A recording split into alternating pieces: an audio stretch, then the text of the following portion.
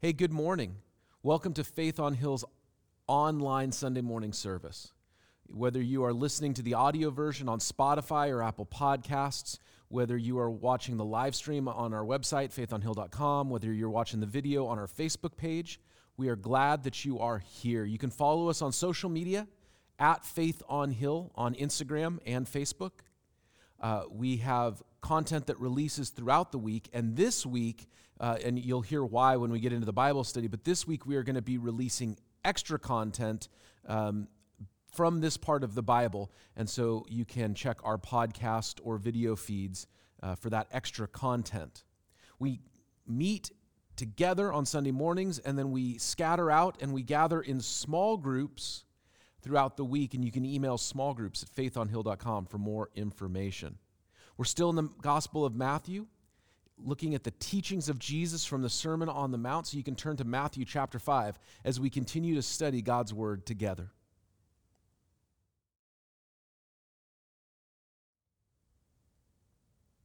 Well, last week we began to look at one of the 5 major teachings or discourses of Jesus in the Gospel of Matthew. The first one is the Sermon on the Mount, which we are looking at last week, this week, and the next several weeks. Jesus had a large crowd gather to hear him teach. He went on top of what they called a mountain, what we would call a hill, and began to teach them. So last week we talked about Jesus' teachings on living in the supreme blessings or the Beatitudes of God.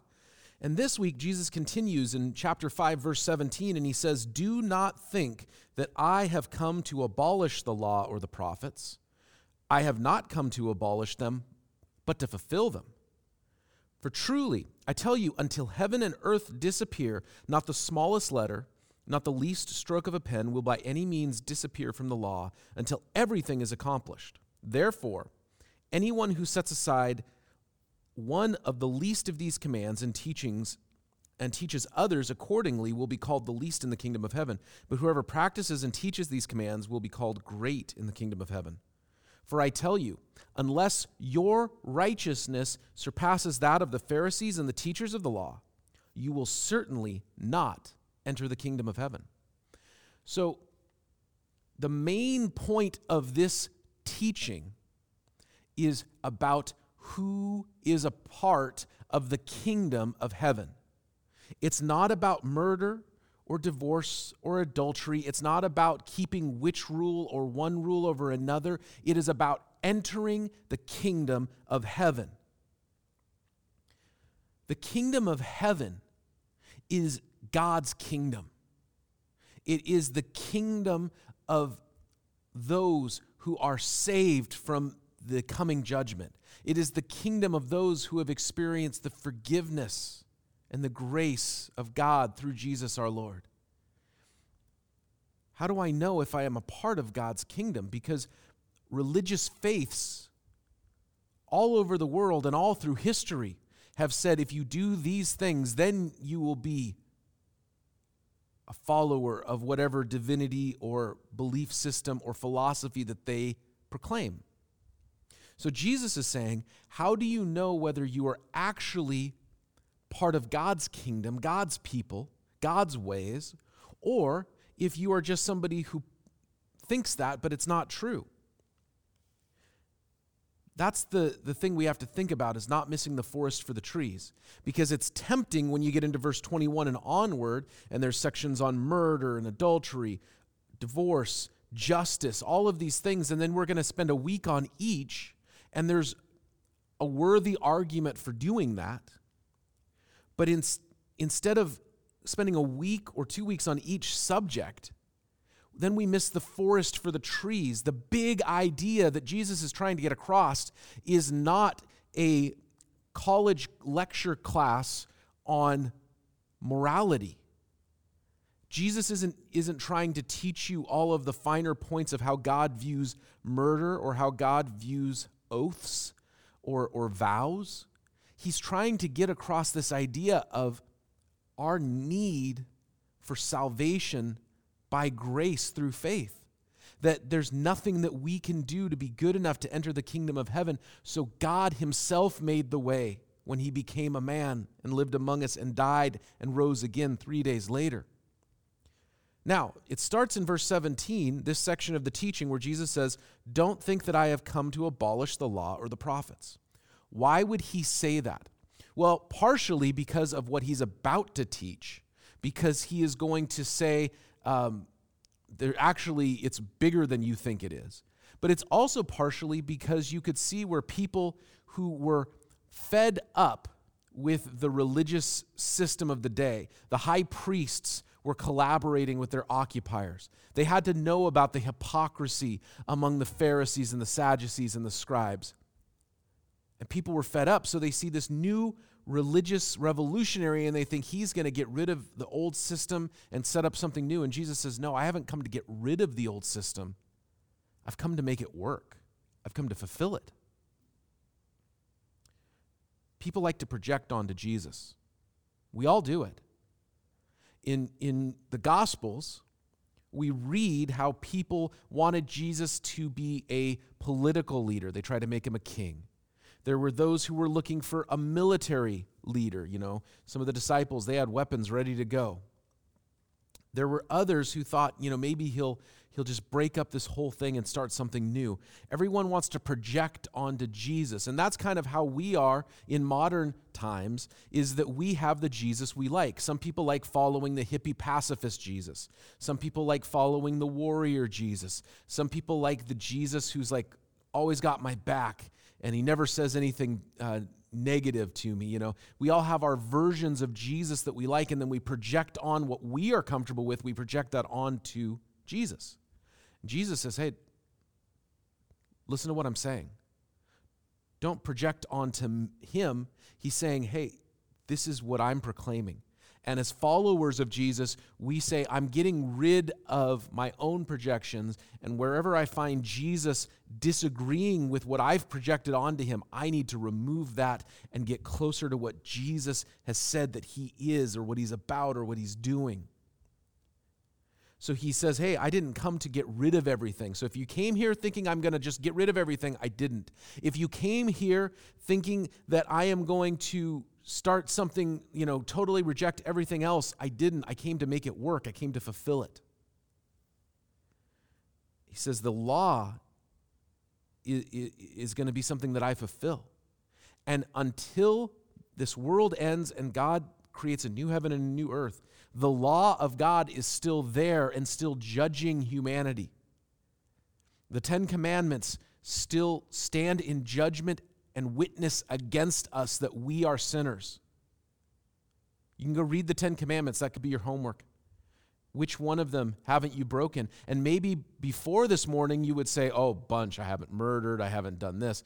Jesus is going to suggest that there is not a single one of the commandments that each and every one of us has not broken. Now, he ends it by saying, I tell you that unless your righteousness surpasses the Pharisees and the teachers of the law, that you will by no means enter the kingdom of heaven. Think about the most spiritual person that you can think of, the most holy person that you can think of, the most faithful, devout person that you can think of. And everybody has a different metric for what that is, or a different standard for how they would assess that. But let's just take your standard, your assessment. The Pharisees and the teachers of the law in that day and in that culture would have been considered the pinnacle of devotion, of faithfulness, of religiosity, of piety, of all of these words that we use to describe. And Jesus says, hey, look at the standard that they've set for themselves. And it's not enough. You have to be more righteous than that if you're going to enter the kingdom of heaven. And that is a verse that is worthy of its own study. But I want to plant that there because we are going to come back to it at the end. So Jesus has set up the teaching. I didn't come to abolish the law. I came to fulfill the law. But your righteousness needs to surpass the most holy person you can think of. Spoiler alert, it will not. He goes on here, verse 21, he says, you have heard it was said to the people long ago. So the people would be the people of Israel. You have heard it was said to the people long ago, you shall not murder, and anyone who murders will be subject to judgment. But I tell you that if anyone is angry with a brother or sister, they will be subject to judgment. Again, anyone who says to his brother or sister, Raka, is answerable to the court, and anyone who says, you fool, will be in danger of the fires of hell. Okay, let's unpack that a little bit. This idea is, he says, hey, you've heard, like this is nothing new, that murder is bad. You have heard that, if you murder somebody, you are guilty. But Jesus says, if you had hate in your heart for somebody, you have committed murder already. Because what Jesus is talking about, we like to talk about the symptoms. We like to talk about the stuff we can see. Many people know the verse that says, only God can look at the heart. And that's true. So what do? Since we can't see the internal thoughts and motives and everything going on inside of a person, what do? We can only look at the outward.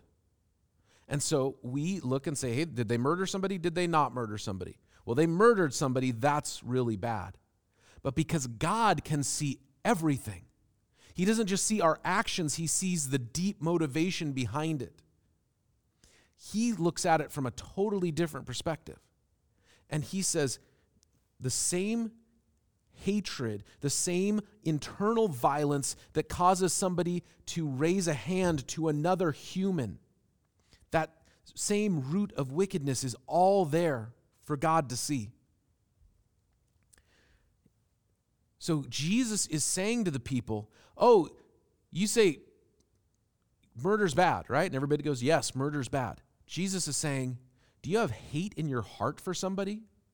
Is there somebody you have never forgiven?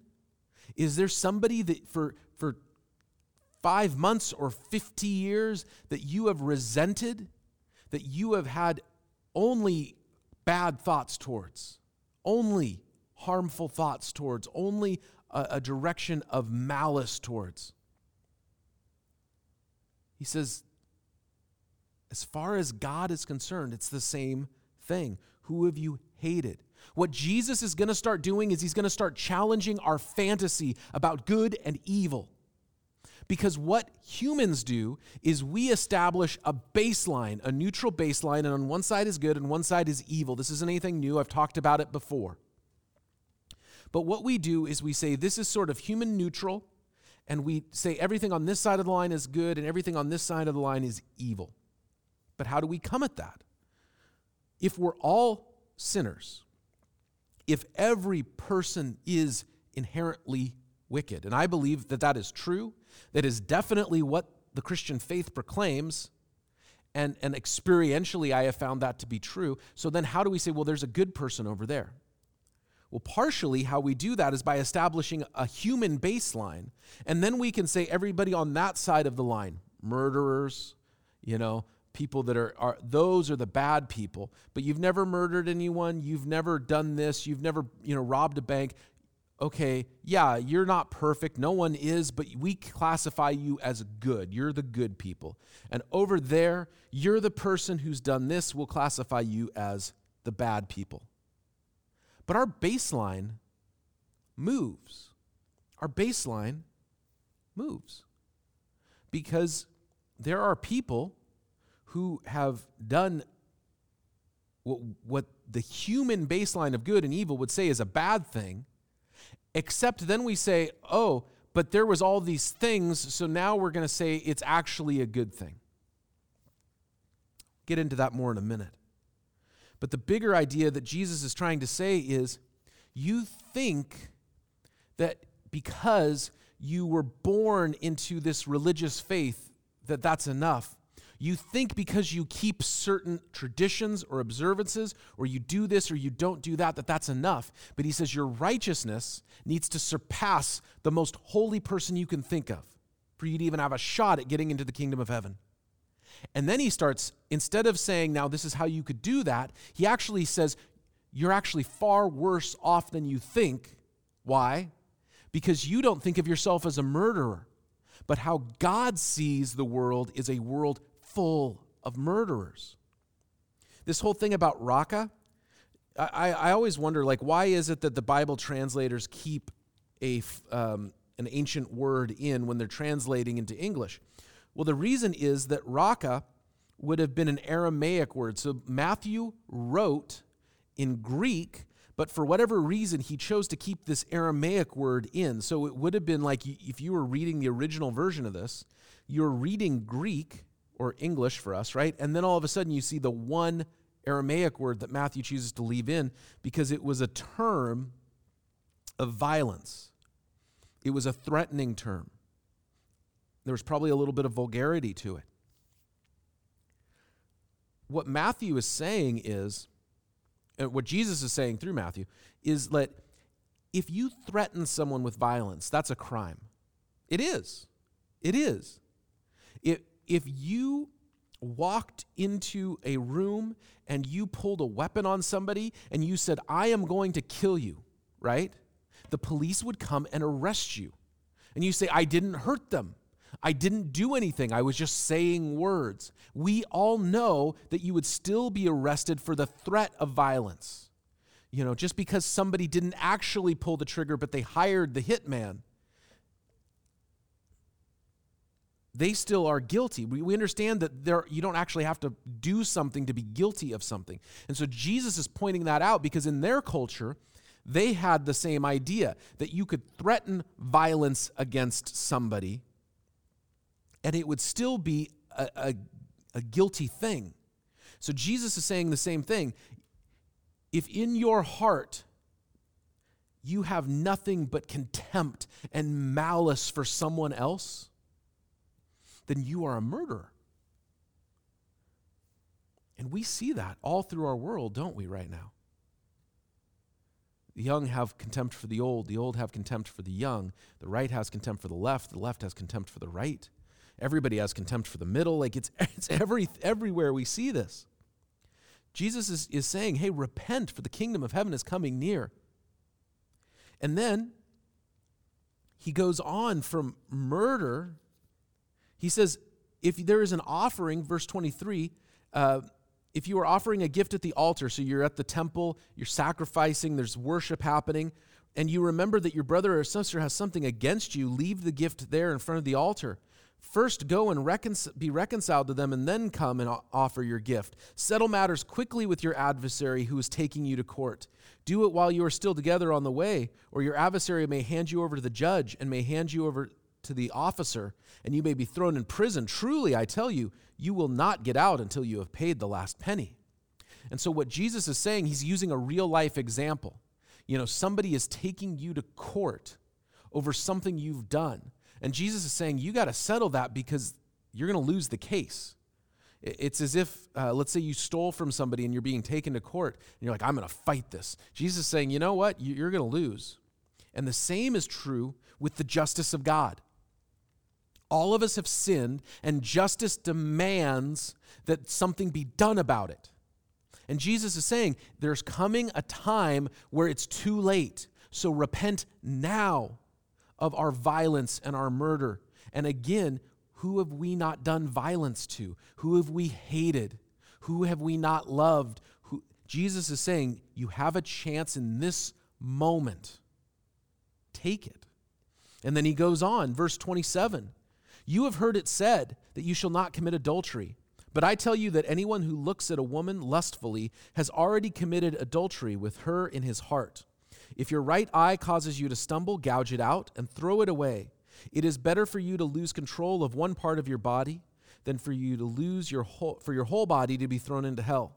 If your right hand causes you to stumble, cut it off and throw it away. It is better for you to lose one part of your body than for your whole body to go into hell. This is a well-known passage for a couple of reasons. It deals with sex, and it deals with dismemberment. A friend of mine sent me a news article this week, and the headline said, local police find man walking down the street carrying his own severed arm. Now, my friend had no idea that I was teaching these verses, and I said, oh man, what timing. That's a new story that'll get you to click. Jesus is again trying to expand the idea of good versus evil. Because if we're only grading on our flawed view of what is good and what is evil, then we will find all kinds of ways to say that we are okay. I haven't killed anyone. Jesus says, really? Who have you hated? Who have you done violence to in your heart, with your words, with your thoughts? Well, I've never cheated on, I've never committed adultery. I've always, I've fooled around here and there, but it's always been consensual with, I wasn't with anybody, I was single. And then when I'm with somebody, I am straight shooter, I just stick with them. Jesus says, hey, you've been told not to commit adultery. And adultery means exactly what you think it means, having sexual relations outside of a marriage relationship. He says, you've heard that, right? But I tell you that anyone who looks at a woman lustfully has already committed adultery with her in his heart. Now, Jesus is speaking to men here, but I believe this applies to women as well. So let us just say that any person, this is a men and women issue. You say, oh, that's just a man problem. Only men look at inappropriate images. Only men have lustful thoughts. Well, look, statistically, yes, men are far more likely to engage in that type of sinful action. But we know that like 30 to 35% of women in the church view pornography, and that number is actually growing. We know that while there are plenty of men who have affairs, that there are also plenty of women who have affairs, and maybe their lust or sinful desire is different or expresses itself differently. Maybe it's an emotional affair, but these things are the same idea. This idea of you just think it's about actually going through with the deed. But Jesus is calling us to recognize a sexual ethic that is far bigger than that. This idea of walking in what last week we talked about being pure in heart versus this idea of saying, you know what, it's all fantasy. And so it's okay for me to look at whatever or do whatever because I'm not actually doing anything. Jesus is saying it's the same thing. We're a church full of adulterers. Why? Because everyone has had a lustful thought. And whether we say that or not, this is what Jesus is saying. What have you lusted after? You think, oh, well, I've never committed adultery. Now, again, murder, adultery, these are things that we could spend a lot of time talking about. And this week, I'm going to put out like very short sermons, micro teachings, whatever you want to call them, about each subject to get into it deeper. But I don't want to get lost in the weeds. I want to focus on the big idea that Jesus is saying, oh, really? You think you've never murdered anybody? What violence have you done in your mind? Oh, you think you've never cheated on anyone? What have you done in your inner thoughts, your inner actions? And he says, if your hand causes you to sin, it's better to cut it off. We're going to get into that more in the little short teaching that'll be released this week, and you can follow our Facebook page, our Apple Podcasts or Spotify, and that's where all of our content gets released. That's where it'll be. Then he goes on and he keeps digging in. He talks about divorce, verse 31. It has been said that anyone who divorces his wife must give a certificate of divorce. But I tell you that anyone who divorces his wife, except for sexual immorality, makes her the victim of adultery, and anyone who marries a divorced woman commits adultery. Okay.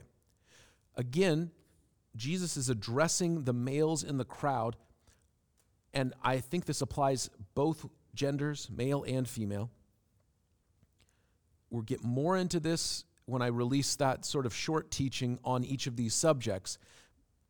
But I think part of the reason why he's addressing men here only is because in that culture, only men could initiate the divorce.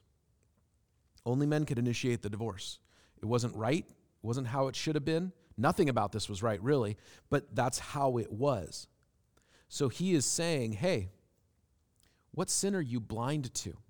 There's other parts of the Gospels where Jesus is asked, why did Moses in the law allow for divorce if you say it's not a good thing? And then other parts of the Old Testament, it says God hates divorce. Why did Moses allow it? And Jesus says it was because of the hardness of our ancestors' hearts. Their hearts were so hard to God that in this area, what God told Moses is, the people are going to ignore me. So I want you to set up a system so that at least there can be some protections and some ways of dealing with these things in legal terms. Now, that has some interesting implications that I'm not going to get into right now in terms of how Christians view civic issues. I think the bigger thing is this: what sin are we blind to? Because in terms of divorce, in their culture, it would not have been considered sinful under the right circumstances to get divorced. And there are things in each and every culture and each and every era of history where the culture has said this is okay. And the church is a symbiotic organism. We are separate. We are the kingdom of heaven, but we're also part of whatever culture we find ourselves in. And so then we have to kind of process what's something that is neutral. It's just a cultural thing. It's neither good nor bad. It's just what it is. Thanksgiving is not a Christian holiday. There's nowhere in the Bible that mandates that we celebrate Thanksgiving Day in November. So it's neutral. And there's other things that we have to kind of evaluate, like Halloween. How do we handle this? How do we handle that? The idea is that there are Christians. I believe this. One of the things that really is hard for some people in our day is to look back at the writings of godly, spiritual women and men who were also racist or who had other problematic beliefs or actions. And we look and we say, what about those guys? What do we do with their writings? And I think it's worthy to question. I think it's worthy to process. I mean, you got to think through some of this stuff because it's there.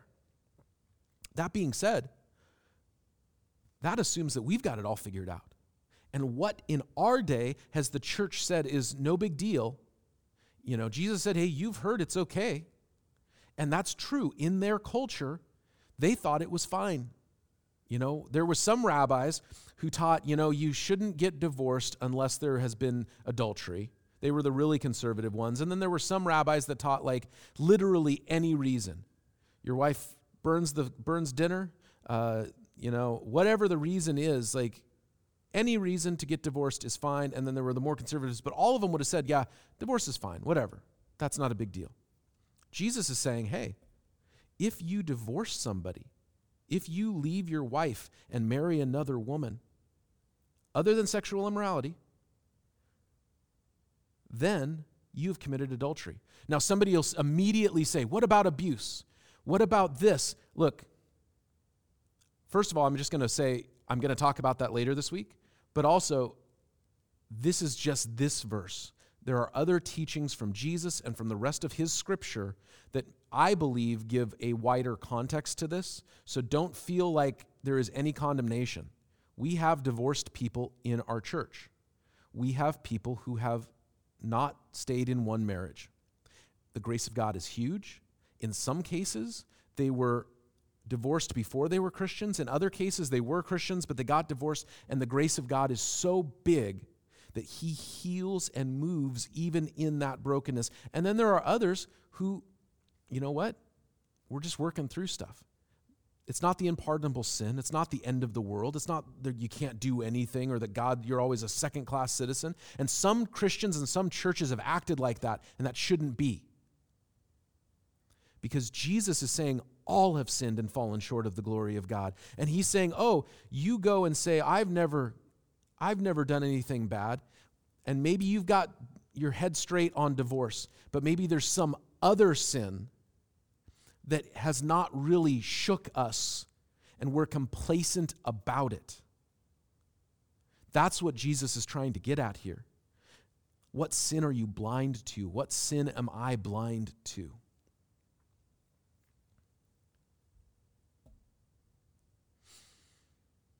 And then he begins to talk about oaths. We would maybe call them vows. Again, you have heard it said to the people long ago, do not break your oath, but fulfill to the Lord the vows you have made. But I tell you, do not swear an oath at all, either by heaven or for it is God's throne, or by earth, for it is his footstool, or by Jerusalem, for it is the city of the great king. Do not swear by your head, for you cannot even make one hair white or black. All you need to simply say is yes or no, and anything beyond that comes from the evil one. What's all this stuff about vows? I mean, I made vows on my wedding day. Is Jesus saying that's evil? No. Oaths and vows were a big part of ancient religion, and they are still parts of many modern religions. And so they would say, I have taken this vow, I have done this holy thing, I've done this big religious show. And Jesus is saying, hey, you guys make a big deal about this. But what's more important, all these vows that you take or just living consistently? What loophole have you found? Because we know that the Pharisees, the teachers of the law, Jesus called them out. And he said, hey, you guys make a big deal about taking these vows. I vow to give this much money to the temple, or I vow to give this much money to establish a new religious school, or I vow, whatever. And then when it's time for you to take care of some family member, somebody who you have a responsibility towards, and you say, I can't take care of you. Somebody else is going to have to do it because the money I was going to use to take care of you, I pledged to this religious school, or I pledged to the temple. And it's almost a kickback system too, because if you're the Pharisee, that's the rabbi over the school that you just established, right? You basically found a way to not take care of somebody that you had an obligation to take care of and set yourself up. So there was definitely corruption and conflicts of interest implied in what's going on here. The big idea is what loopholes you find. Jesus is just saying, let your yes be yes and your no be no. But what religious people do is they set up a bunch of ways so that they can look good on the outside and then do the opposite when no one is paying attention. It's like the magician. Hey, no, everybody look over here. And in my right hand's like, hey, everybody look over here. And my left hand is doing whatever the trick is, okay? That's what religious people, look how good I am, look how holy I am, and over here I'm doing something not great.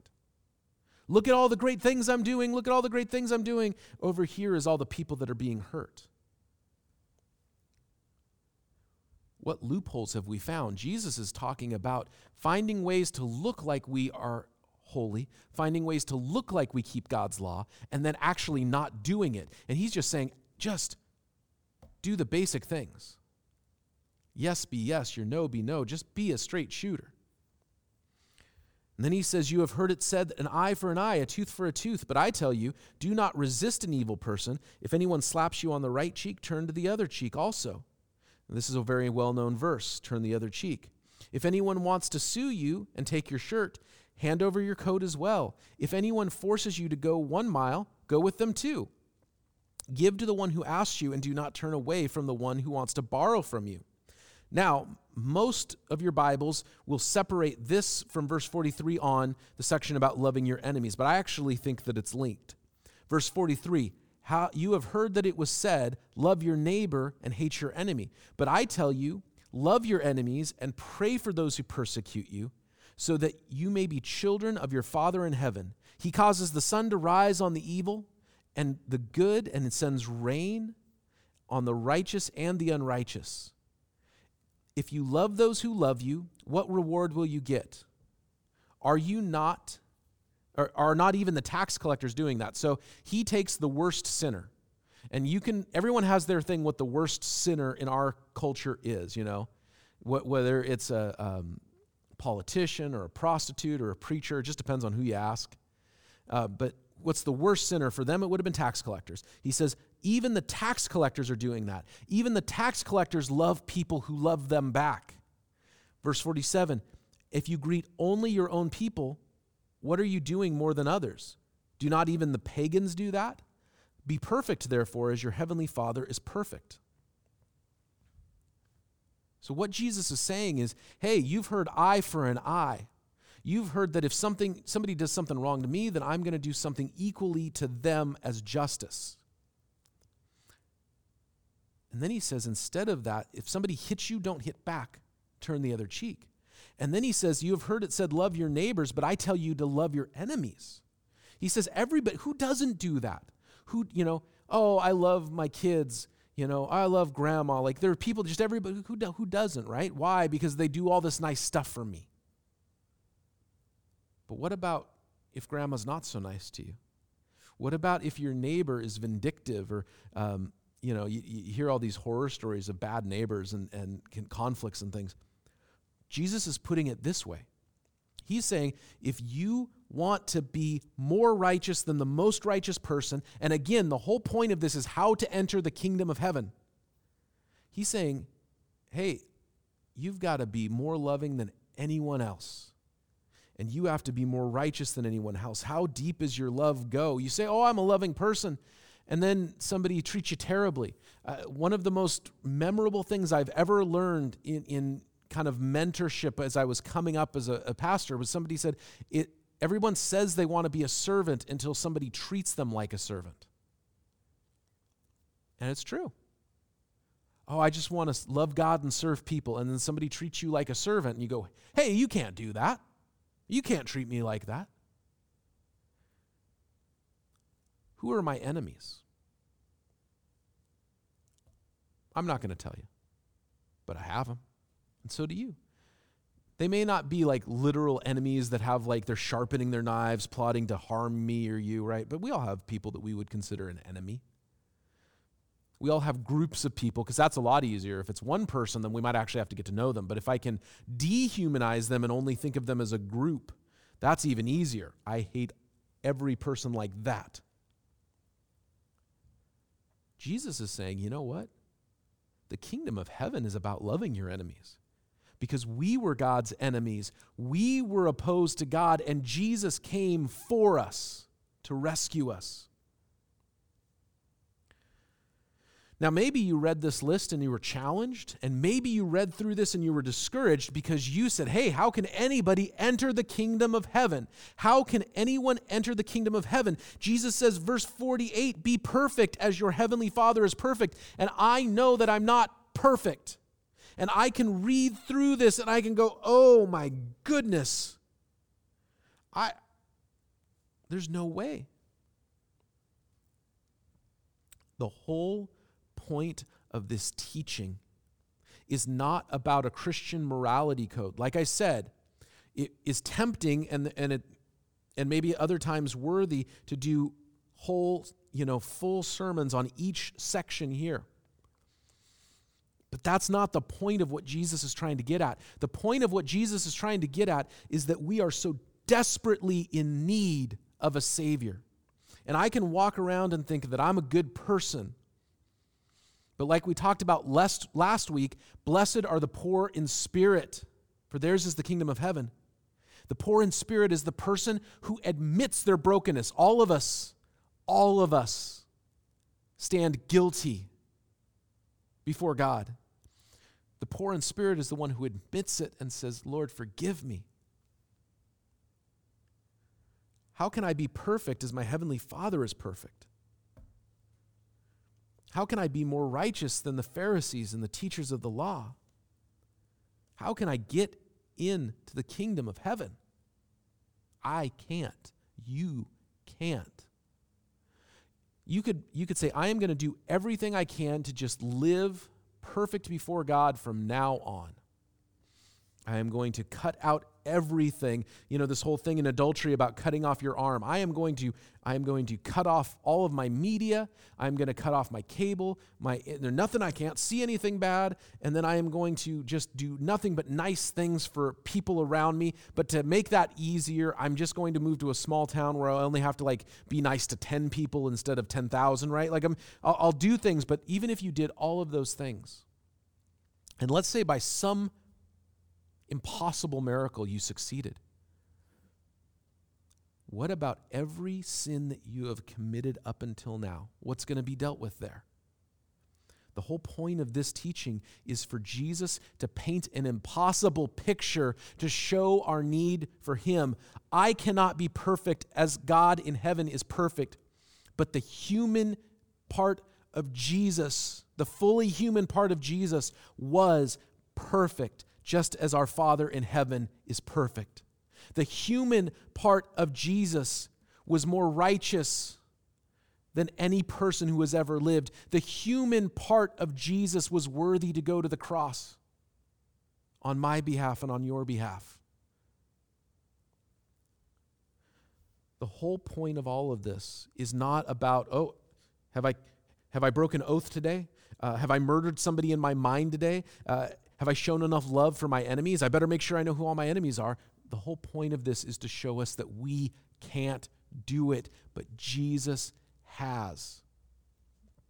And that's why we talk about forgiveness. The big word is justification, being made right before God, because none of us can, but Jesus offers us his righteousness. And that's why we talk about sanctification, being set apart, being made like Jesus. Because in this life, we can live in the misery of all of this, or we can say, Jesus, make me more like you so that I can have victory in this life and the promise of the life to come. Would you join me now and respond to what God has said in a time of prayer? Let's pray together. Hey, maybe I read through this list, these verses, and you felt guilty because you know where you have fallen short. I know that as I read through them, I knew where I had fallen short. So as we start our time of prayer this morning, I want you to know that God loves us and he has forgiven us. But where we feel guilt, we need the grace and the mercy and the cleansing of Jesus. So let's pray together. Lord, you know our hearts. You know where we have fallen short. And as we in our own hearts name the things that we have fallen short, name the sins that we have done, name the murder, we name the adultery and the lust, we name the greed, we name the dishonesty, we name the lack of love. As we name these things before you, we trust in your forgiveness, your mercy, your grace. And Lord, we ask for your power because we don't want to keep living in these things. Fill us with your Holy Spirit, we pray. Fill us so that we can walk in your ways. Make us more like you, Jesus, because you are perfect as our Heavenly Father is perfect. Thank you that any person, no matter who they are or what they've done, can believe in Jesus, follow him, and experience his forgiveness and his new victorious life. And we pray and ask these things in the name of Jesus, our Savior. Amen. Amen. God loves you. He has forgiven the sins of everyone who believes and follows Jesus. And that forgiveness is there for us today as we walk forward in his strength. We'll see you this week in the small groups and next Sunday at 10:30 a.m.